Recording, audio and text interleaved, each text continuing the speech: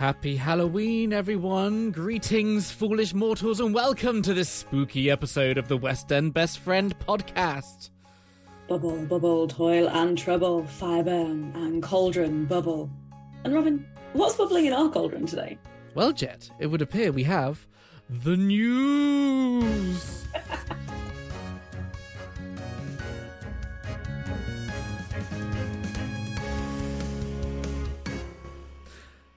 So, what's going on in the news this week, Jet? We have so much going on. It's so exciting. And especially because it's been half term in England, I'm surprised that everything is being announced. But everything's being announced. Starting with the fact that the Great British Bake Off musical is transferring to the West End. Now, there's been a lot of rumours about, what's coming into the West End. There's been such a backlog of shows ready to come in. But this one is transferring for a 12-week run at the Noel Coward Theatre from the 25th of February next year, after it started in Cheltenham. So this is based on the popular TV show, The Great British Bake Off, if you haven't seen it. And it's got John Owen Jones. He's reprising his whole role as Paul Hollywood. Scott Page is moving into the West End production, as is Claire Moore, Catriona Sanderson, Charlotte Wakefield, and Aharon Rayner is making their West End debut. So it's very exciting. I did not see this originally, so I'm very much chomping at the bit to go. I'm hoping they do what Waitress did and have an auditorium that's filled with the smell of baking as you go in. Oh, that would be amazing. Exactly. So if you are interested in getting tickets, you can go to bakeoffthemusical.com. Yes, that will be also. I really want to see it. I've loved the little video that they've released online of the opening number and stuff. It sounds great. I can't wait for this. So I'm really excited to go and see Bake Off the Musical. Moving on to our next article, we have the West End star Carrie Hope Fletcher has added further dates to her solo tour next year. She starred in Treason, Addams Family and Heathers, just to name a few, and she's now visiting Oxford, Liverpool, Leicester, Milton Keynes, Southend, Bath and Glasgow on her solo tour. It opens on the 18th of May next year in Bradford, and tickets for the new dates go on sale at 10 a.m. on Friday the 4th of November. You can get those at www.cuffandtaylor.com. That is very exciting. And Carrie Hope Fletcher, notoriously best friends with Scott Page, who is going to be in Bake Off the Musical. Yes. So it's all coming full circle. Now, exciting news in the movie world this week with the Wicked movie. Now, we know that Cynthia Erivo and Ariana Grande are going to be joining as Elphaba and Glinda. We know Jonathan Bailey is going to be there as Fiyero. Now there are rumours that Jeff Goldblum is in final talks to be the wizard in the film. Now, the film's actually going to come out in 2 parts, so it's going to be a proper blockbuster. And I think that's amazing. I think Jeff Goldblum's so zany and fun. He's going to bring so much energy to it. But some people are like, not entirely sure if that's who we want. So, besties, I want to hear your thoughts. Do you think Jeff Goldblum is a perfect casting for the wizard? Or have you got better suggestions of who should be filling the role? I need you to get in touch and let us know what you think is the best idea before the films come out. Christmas 2024. We've got so long to wait, but won't it be worth the wait in the end? I'm actually really excited about this news. I think Jeff would be an amazing wizard and really different from any wizard we've seen in any of the productions. And of course he was, I think he's going to play it similar to how he played the character in Thor, God of Thunder, like that sort of malevolent, but slightly benevolent, crazy ruler. I think that will work really well. It's going to be great. And it's going to bring a real different sort of feel. And yeah, I love Wicked anyway, so I'm very excited about this film. I just hope they do it correctly. And so Disney have news this week. Disney have announced their Disney 100, the concert, UK and European tour is starting in 2023. So this concert is going to feature legendary film scores from Disney movies. There's going to have a giant screen with loads of sort of clips and a live orchestra, which is the Hollywood Sound Orchestra, with loads of star soloists. There's going to be music from Beauty and the Beast, Mary Poppins, Encanto, loads more. There's also going to be Star Wars music and Marvel music. It's going to be a big old Disney 100-year celebration, which is just going to be incredible. You can get tickets online now at disneytickets.co.uk. I can't wait for this. I love a live orchestra. I love Disney. What more do you need? I love a live orchestra. I love Disney. And I also love, like, whenever they do an amazing Disney score, I think not everyone who isn't in the world of musical theatre, I think they sometimes think of Disney films and musical theatre as two very different things. And you're like, well, no, it's amazing. But then they bring all of these incredible actors and singers from the world of musical theatre into them. So to actually have the opportunity to be there, to hear them in person, not just as the animated version, showing off and absolutely reveling in all of those amazing songs with a full orchestra is going to be really, really exciting, I think. And also one for everybody to go to. If you're like 300 or 300, Yes. you're going to be well on board with going and being in that world. And one which actually takes us back to our Halloween theme, which I think is absolutely perfect, which is 90s classic Buffy the Vampire Slayer is coming to the stage. Brendan Murphy has a brand new show called Buffy Revamped, which is a production that features all 144 episodes of the original series told through the perspective of the vampire Spike. Now, I'm a big fan of Buffy the Vampire Slayer. I know that it has a good place in so many people's hearts. So I think this is one that we definitely want to keep an eye out for. It opens on the 9th of January 2023 at Wilton's Music Hall. And then, deep breath, is going to Bedford, Cheltenham, Twickenham, Salford, Crewe, Darlington, Poole, Swindon, Guildford, High Wycombe, Banbury, Aylesbury, Nottingham, Cardiff, Blackpool, Exeter, Southampton, Aberdeen, Windermere, Dublin, Bromley, York, Colchester, Ipswich, and Southend. Well done. Oh, there we go. I feel like the world's most fast-paced train conductor. So if you are interested in going to see that, you can get tickets at buffyrevamped.co.uk.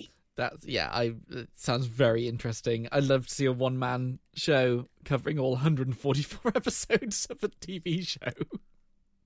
I think so too, and I can't imagine on earth what it would be like. But I think if you are a big Buffy the Vampire Slayer fan, then that love and that silliness and the ambition of going through a whole 140 episodes is exactly what you need to approach it with that energy of, well, I love it, so you're coming on this roller coaster with me. And this is coming off the back of their Edinburgh Fringe performance, so it did very well in Edinburgh. Hence the huge tour that they are doing next year.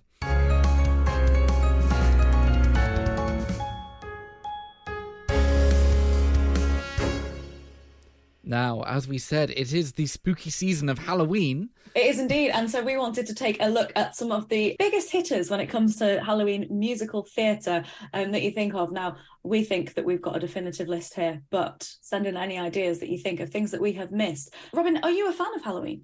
I am a fan of Halloween. I love carving pumpkins. I've done some very intricate pumpkins in the past. I've done Johnny Depp as Captain Jack Sparrow. I've done a Minion. I've done Cat in the Hat. I've done a Lego superhero. I'm doing Stitch this year for my pumpkin. Very nice. Which will be completed and put outside the door for our trick-or-treaters this year. How about you, Jet? Do you like Halloween? I like the concept of Halloween, although I'm fairly useless at it in execution, which is terrible because I'm hugely into Christmas and throw extravagant Christmas parties. But Halloween, I'm never as good at. I think because I worry that if people don't really commit to dressing up, that it makes me really sad. But I do like it. My ambitions for pumpkins usually are slightly higher than my skill level. So a few years ago, I attempted to do Forky from Toy Story 2, and Forky's quite slim when you carve into him. So by the time that I'd sort of got round, he was sort of hanging by a thread of pumpkin at the bottom. So I will be carving a pumpkin tonight and putting it out, though I think you've suggested that I just go simple so that the trick-or-treaters know that they actually can come to my house. Yes, a simple triangle face, triangle eyes, and a jaggedy mouth is all you need to let trick-or-treaters know that you are up for the joyous occasion that is Halloween. No, one of the ways that I do find easier to get into the Halloween spirit is to use musical theatre as my gateway drug. And that's why we've got our Halloween top 5 best Halloween-themed musicals for spooky season. And I'm going to start with Beetlejuice, the musical, the musical, the musical. Ooh, I like what you did there. I would love to say that I came up with that with myself, but they definitely have that on their website. Now, Beetlejuice the musical opened on Broadway in March 2019 with Alex Brightman from School of Rock in the title role as Beetlejuice and Sophia Ann Caruso as Lydia, who I was also just watching at the weekend in The School of Good and Evil on Netflix.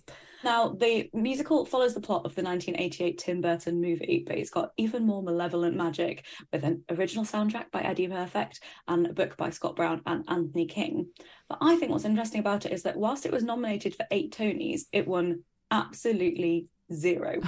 When it was first released in 2019, the New York Times reviewed it and said, in Beetlejuice, the afterlife is exhausting. This frantic adaptation of Tim Burton's much-loved 1988 film is sure to dishearten those who like to think of the afterlife as one unending, undisturbed sleep. Oh my God.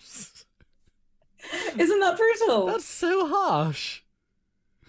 But what happened is, like so many things that happened with the pandemic, it massively switched things up. And when the theatres closed in March 2020, it found a whole new audience through TikTok. And the younger audience decided that the irreverent and the edgy take on the spooky tale was exactly what they wanted. And it's now the hot ticket on Broadway. And it's on tour across the US as well. Now, Sophia Anne-Caruso has moved on to be replaced by the wonderful Elizabeth Tita, but Alex Brightman's still on stage 8 show a week saying, please say my name 3 times, Beetlejuice, Beetlejuice, Beetlejuice. Yeah, I discovered this show just through the soundtrack mainly, and it took a few listens, but once you kind of get what they're doing, it's amazing. Yes, definitely. You can sort of see how it's one where it's more accessible to see the entire thing right in front of you, but the soundtrack is more of a challenge to get into it. And also it's quite dark. You know, it really focuses on the fact that Lydia has moved there because her mum is dead. And that's a really hard thing for her to challenge with. So it sort of leans into the grief along with the absolute madness of singing Deo and puppeting people around a dining table like they're animatronic puppets. So it is a mix. But I have a friend who is in New York currently, and she saw it this week, which is very, very envious of, and she says it's absolutely phenomenal. She understands exactly why it's been a sensation. I know it had issues because obviously when it opened and it had reviews like that, it didn't do very well in its initial opening, so they booked the theatre for another show after it, so it had a limited run. Then it picked up, people loved it, but the theatre had booked a new show in. It closed with sellout audiences, so they worked really hard to bring it back, and yeah, it's doing so well on Broadway now. It really is. I really hope that we have rumours of a transfer over this way sometime soon, because I think it would do really, really well in the UK. The next one on our list, which is Little Shop of Horrors. So Little Shop of Horrors was written back in 1982 by the incredible Alan Menken and Howard Ashman, and they decided to adapt a 1960 B-movie into an all-singing, all-dancing musical, which is, of course, as we know it, Little Shop of Horrors. It tells the story of shopkeeper Seymour Krelborn, who discovers a carnivorous man-eating plant.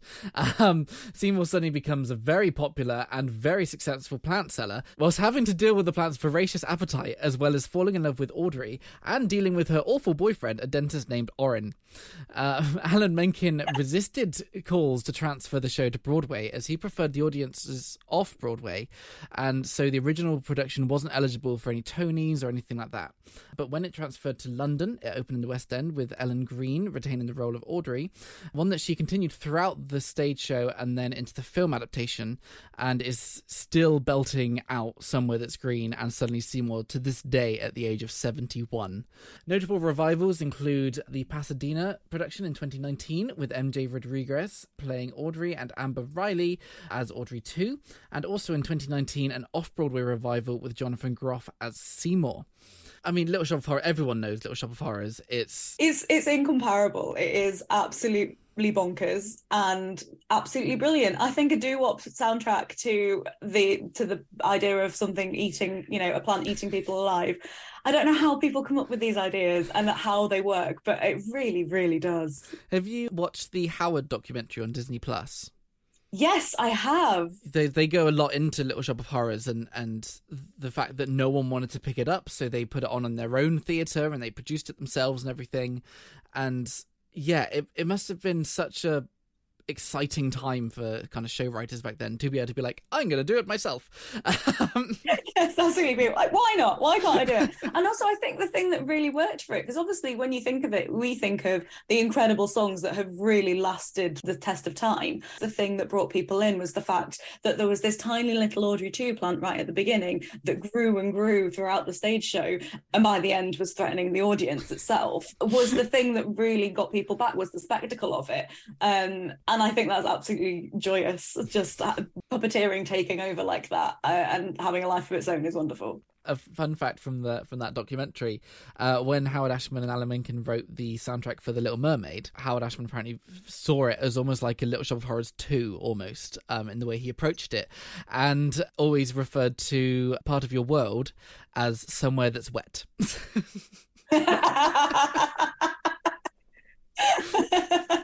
I like that a lot. And you can see that. I can see those two bleeding into each other as some form of mashup. Yeah, it's the "I Want" song that he always said about in all of his musicals. You know, the character needs an "I want" moment, and that's what sets them off on their journey. I'm not sure the characters in our next show kind of wanted to end up where they did, but No, you're right. But the next one, I mean, it's astounding. time is fleeting. Madness takes its toll. We're doing a time warp. It's Rocky Horror Picture Show.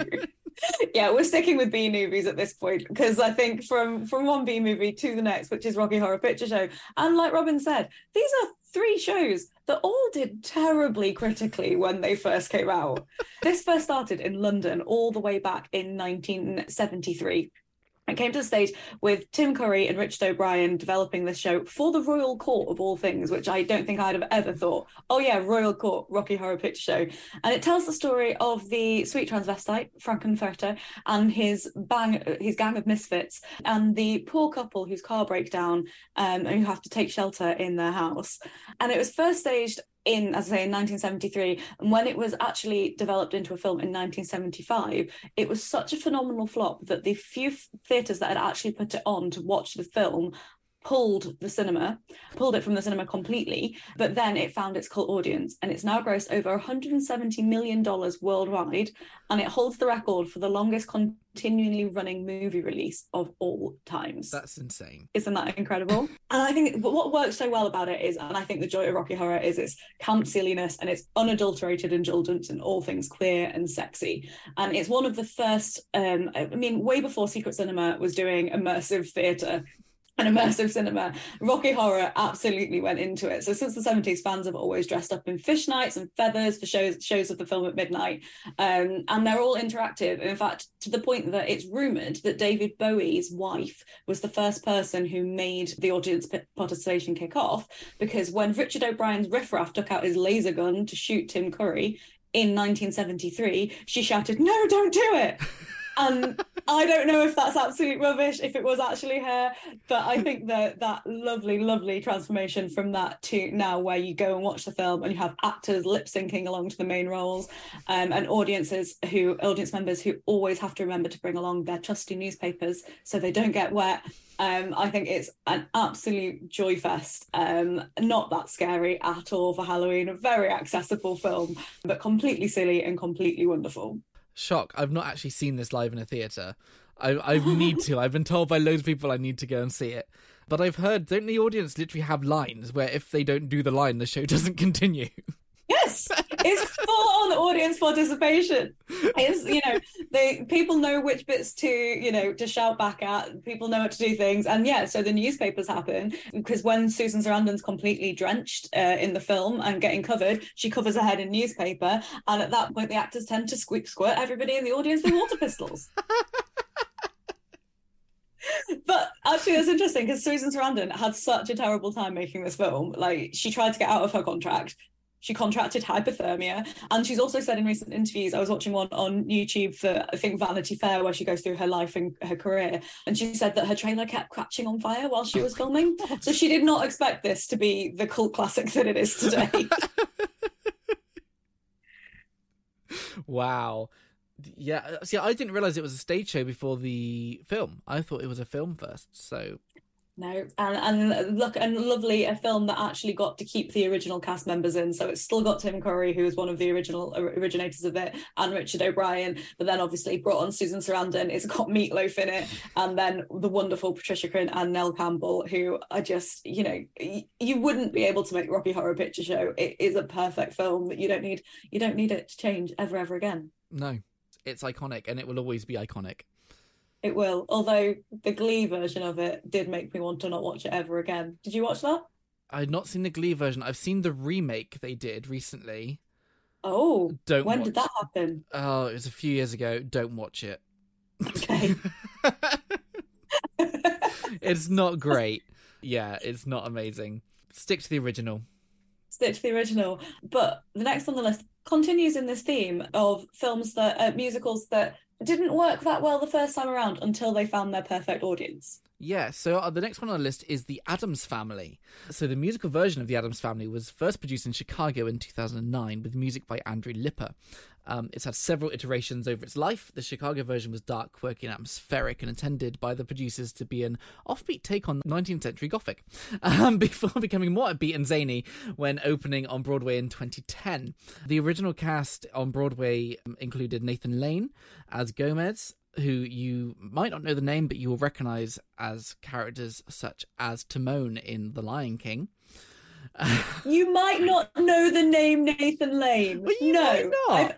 Lovely listeners, if you don't know the name Nathan Lane, you have an entire journey for you to go on. If you have never seen The Producers or The Birdcage, the man, firstly, his voice is iconic. But the man is wonderful. He was even in Modern Family. I mean, he's there. He's everywhere. So I didn't really know who Nathan Lane was until I watched Modern Family, and I was like, hang on, that's the voice of Timon. And then I looked into him.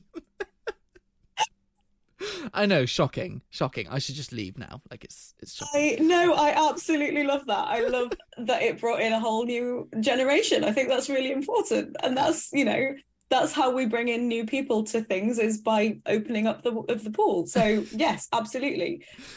Unfortunately, though, like Beetlejuice, the musical was initially critically panned.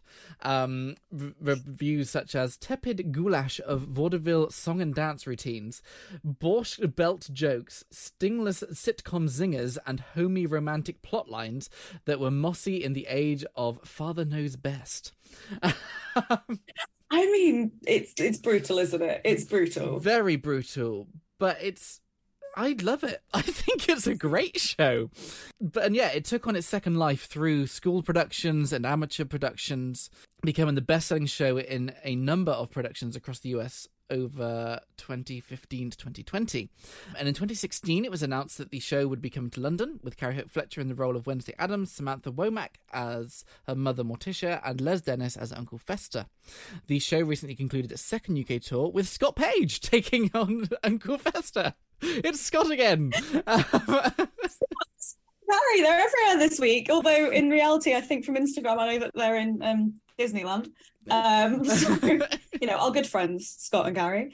I love it. I think it's so fun. I saw this at the New Wimbledon Theatre on its original tour, and I'm so intrigued as to what that original Broadway show was versus the one as it is now, because it's just fun, it's silly. They do a really good job so it's the story of Wednesday falling in love with a normal, quote unquote, normal boy, and his parents coming to dinner for the first time, and her desperately trying to get her parents to behave like normal people. As all teenagers, I'm sure, have been in that position of saying, hey, no, our family are weird and everyone else is normal. But of course, the Addams family antics sort of take over, and they sort of all conclude that it's best to be your own weird self, just as wonderful as that is. But I think the thing that confused me the most about it is that Uncle Fester's in love with the moon. Yeah, that was interesting. I'm assuming it's because of his bald head, maybe? Yeah, maybe it was like, it's just like, yes, I see myself in this moon, and we are clearly the same. It's the same as in what is it, in The Princess and the Frog? The firefly is also in love with a star. Yes, or the moon. Everyone's falling in love with the moon. Yeah, it's adorable though, Fester being in love with the moon. It's so sweet, and it's got some really good songs in it. When You're an Addams, which is sort of the main title tracky sort of one, very, very catchy. But then the love songs as well are just beautiful. And things like Full Disclosure is like a big chorus number, is amazing. And also the One Night, it's the One Normal Night. That's it. One Normal Night. Yeah, is again a huge chorus number, which is just great. Like, they're really epic songs.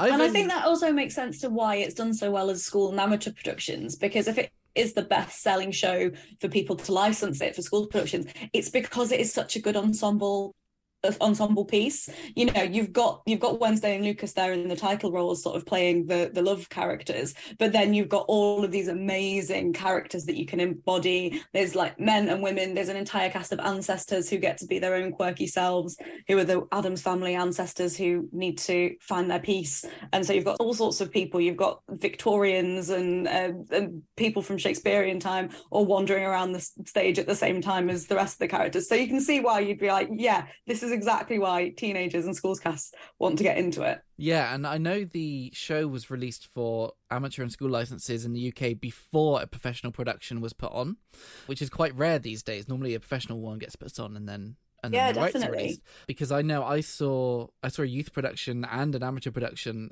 in my local area before it was put on as a professional tour. So yeah, it really sort of got its feet through amateur productions in the UK, which I think is a really great way to do it. Definitely. And I think it's a brilliant way to bring people into, I mean, the first amateur production, like the amount of musicals that I got into through doing them through amateur things where I'd never have heard of them otherwise.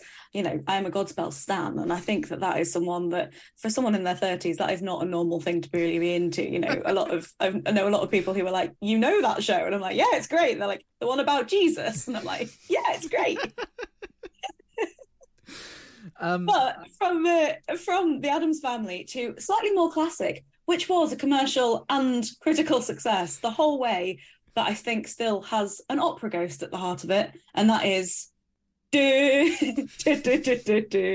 Phantom of the Opera is here. I do my own sound effects now, folks. Don't you worry. So this is a classic of musical theatre and has been an absolute smash hit ever since it opened in 1986, which is Andrew Lloyd Webber's Phantom of the Opera. It's based on a book from 1910 by Gaston Leroux, which I can tell you I've never read. And who needs to, because it's much better to watch this version, which follows the story of Christine Daae, who is the ingenue growing up and working at the Opera House in France, and then her relationship with the opera ghost, the Phantom, who is both her inspiration and her biggest menace, as she also wants to fall in love and follow her dreams. It's an absolutely beautiful soundtrack. It has actually been the longest running show on Broadway, which has been playing for 36 years, and it's actually closing next year in 2023 after 13,925 performances and 19.8 million tickets sold, which is insane. But it's still on here in the UK, in the West End. And I think one of the things that really got people when it first started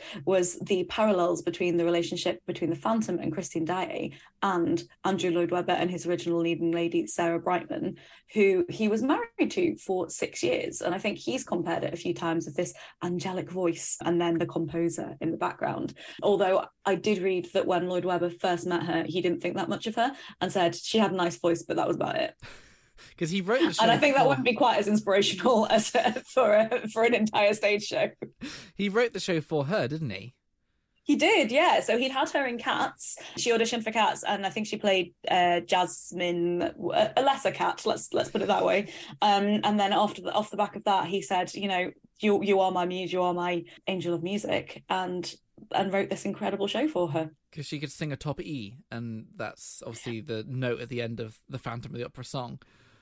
But fun fact about that note is pre-recorded in the show. Yes, and each person gets to choose every single performance whether or not they're going to sing it. And if you are watching the show, if the actress is facing forward, then she is singing that note live. If she has turned around and is facing backwards, then she has used the track. Which I think is very fair, because that is a very, very high note to try and reach. But it is a lesser known fact of the magic of musicals, that she will turn around and have that as a pre-recorded note. It's a really incredible show. I first discovered it with the production at the Albert Hall, the 25th anniversary production starring Sierra Bogues and Ramin Karimloo. Yes, he's very, very beautiful voice. Very beautiful voice. And to me, that's kind of the epitome of versions of Phantom. Like, it's incredible. They got multiple casts in. They had to fly in costumes from Broadway because there were so many people in it. It was just incredible. And you can get it on DVD, you can get it online and stuff. So definitely, if you want to see Phantom and you want a bit of a sort of entry into it, watch that version first and then go and experience it in the theatre, because it's really atmospheric and creepy, but also incredible. And I really like it. I've seen it quite a few times in London. Whereas on the other hand, I discovered it through either 3 CDs that came with a newspaper that would have like one song on, and then the first time I saw it from start to finish is, and I'm going to whisper, but the first time I saw it was the film version from 2004 that everyone hates, but I love. Shocking. If you haven't seen the film version, it's got Jared Butler as the Phantom, and I don't think I have always connected the dots there, that it's Jared Butler. And I also find it very confusing because Emmy Rossum is Christine, and then most people seem to know her from the American version of Shameless, where she's like quite grungy and downtrodden, and I'm like, no, she's Christine Daae. What are you talking about?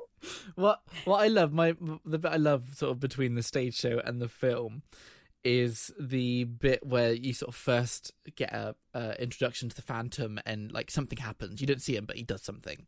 And in the musical, it's this huge moment. He's like, he's here, the Phantom of the Opera. And in the movie, they're just like, he's here, the Phantom of the Opera. Like, it's such a contrast. I really wish, listeners, that you could see Robin's face right now, because there was such awe and beauty and so much acting going on the other side of this booth. Okay, so don't miss that one. Don't have the same introduction to it as me, because it does have a 33% score on Rotten Tomatoes. I actually looked it up earlier, and the quotes from critics include, "It deserves to be locked up in a dank, water-filled dungeon and left to moulder." And one critic wrote, "As I was sitting in the auditorium alone watching this film, I kept looking around hoping there was a chandelier above me getting ready to plummet to the ground." Wow.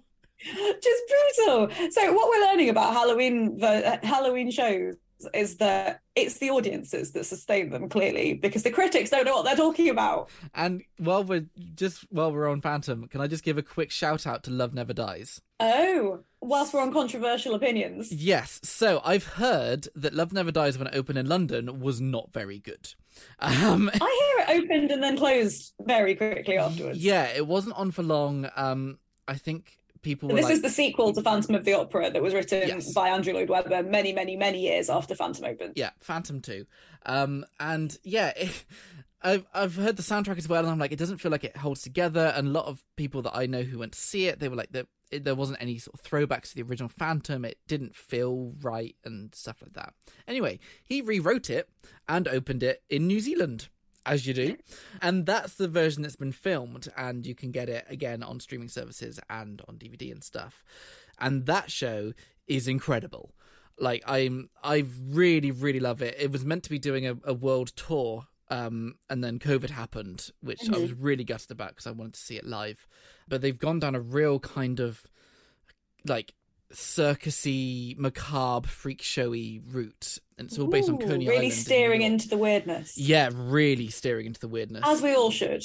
Yeah, and it's sort of a very quick overview is Phantom and Meg Giry and Meg's mum are all on Coney Island, and they've sort of been looking after him, and they healed him at the end of the first show and stuff like that.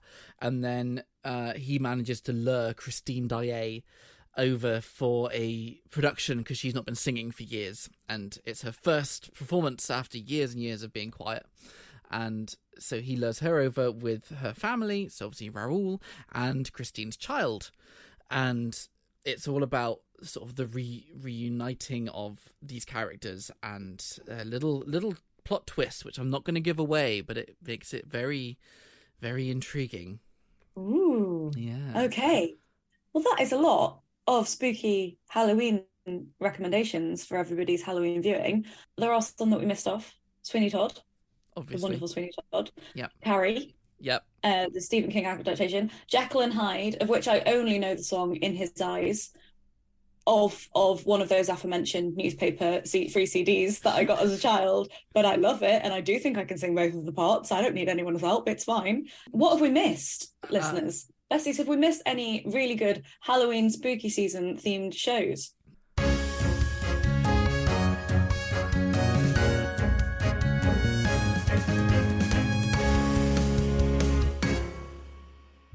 Now, here's the time in the show where we share your stage door snapshots, which, of course, you can all see by going to the West End Best Friend Instagram page. This week, we're going, of course, spooky. And Jet, why don't you kick us off? Yeah, now, I actually want to share one of my own this year because whilst I said I don't always get into Halloween, a few years ago I really got into Halloween. I really, really got into Halloween. And me and three of my friends decided to go as the cast of Little Shop of Oh Horrors. my God. Now, I was Audrey. I don't particularly wear clothes like Audrey wears, so I had to ask around quite a lot for a little black dress. Never felt sexier. It was great. I felt very, very glamorous. I had my leopard print on and a little black dress. And what was wonderful is, listen, so you don't see this, but I have brown hair now. But for a long, long, long time, I had bleach blonde hair. And being Audrey meant that I got to dress with a bleach blonde wig again, and questioned why I spent 6 years with bleach blonde hair. So I don't think it suits me as well as I thought it did at the time. But it was really good fun. My husband, who was not my husband at the time, he was the dentist. So we were doing some crafting with black blow up balloons to try and make them look like gas and air. And my friend Suzanne, who is a costume designer, who I probably have mentioned before, did a full on bodysuit with head dress, sort of hat, hood, wonderful thing to be Audrey too. And she looked absolutely incredible. Not entirely sure how sustainable it was for the Halloween party. So I will pop a picture of that on Instagram, which is my full-on musical theatre Halloween crossover where me and three of my friends dressed up as the cast of Little Shop of Horrors. What about you, Robin? So I've not ever actually dressed up as a musical character for Halloween. I know, shocking, but I have dressed up as a musical character outside of a show. So I went to Comic-Con a few years ago with some of my friends, and you know, Comic-Con, it's all about popular culture and movies and TV, and I'm like, why not theatre? So I created my own Dear Evan Hansen costume, and I made a cast and everything, and it's got Connor written on it. I've got the polo shirt. I bought the New Balance shoes. Like, I was going all out for this costume, and it was great. And as I was going around Comic-Con, I was trying on like t-shirts and things, and loads of people actually thought I'd broken my arm. Oh, bless them. And I was like, no, it's fine. And I just took off the cast, and they were like, oh. But yeah, so I've got my Evan Hansen costume, which comes out for different conventions. So musical theatre is just such a brilliant one to dress up as Halloween, because you can go from like the most like the accessible, like Evan Hansen, although perhaps not if you go and buy the specific band of trainer, all the way to something absolutely phantasmagorical and go full green as Elphaba, or you know, you can really take it to the level that you want to reach it at. So you can see our pictures on our Instagram page, which will be available once the show is released. And it's all well and good hearing our stories, but we need to hear from you. Have you been to the theatre recently for a special occasion, a particular memorable performance? Have you taken inspiration from the world of the stage for your Halloween costumes, or even for your pumpkins? Well, we want to see your stage door snapshots. Simply send us a selfie or a photo along with your story, and we will hopefully share it on our future shows. Absolutely. You can email us at West End Best Friend Podcast, webfpodcast@gmail.com, or get in touch via social media. All of our details are in the show notes.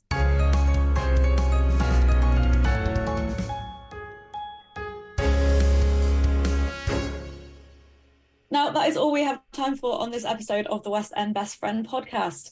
Before we go, we want to send our best wishes to Rob Madge, who is currently convalescing. We hope they recover soon and are able to join us on a future show. But if you're still craving more from Rob, the soundtrack to their show, My Sons Are Queer, But What Can You Do, was released this week. Robin, you've had it on repeat, haven't you? I've had it on repeat. I've been learning all the lyrics. I've cried multiple times.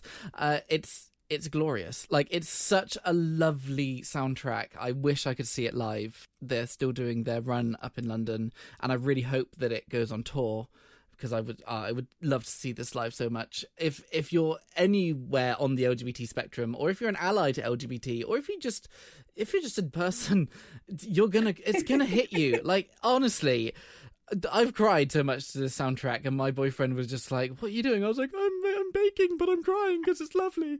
And I think that would be so great if it goes on tour, so it actually can reach audiences where it needs to reach audiences, right? You know, yes. To go to smaller towns where it can go, where people can come along and go, "Oh my goodness, here's the community, here's the representation that I really needed." And the very quick overview, the story is about Rob's childhood and how they put on a Disney parade in their living room for their family, and their supportive parents got on board, their grandmother got on board, and it's just all about growing up as a queer person and what life is like that, and how you shouldn't be ashamed to be Belle and be Ariel and sing and put on all these shows and just have fun, because life is about having fun. There needs to be enjoyment in it, and be able to be who you are. Hear, hear. Yes. Hear, hear. So, yes, Rob, definitely sending our very best wishes to you to recover soon. Yes. So if you've enjoyed this episode, please tell your friends about us. And if you really enjoyed it, please give us a review wherever you get your podcasts. We will be back soon with more news, reviews and insights from the West End and beyond. Till then, you can keep up with all the goings on via the West End Best Friend website and across our social media. All the details are in the show notes. Till then, I am Jack Gerbertson. And I am Robin Dibbin, and we are wishing you a very spooky Halloween and a wonderful week ahead. See you soon.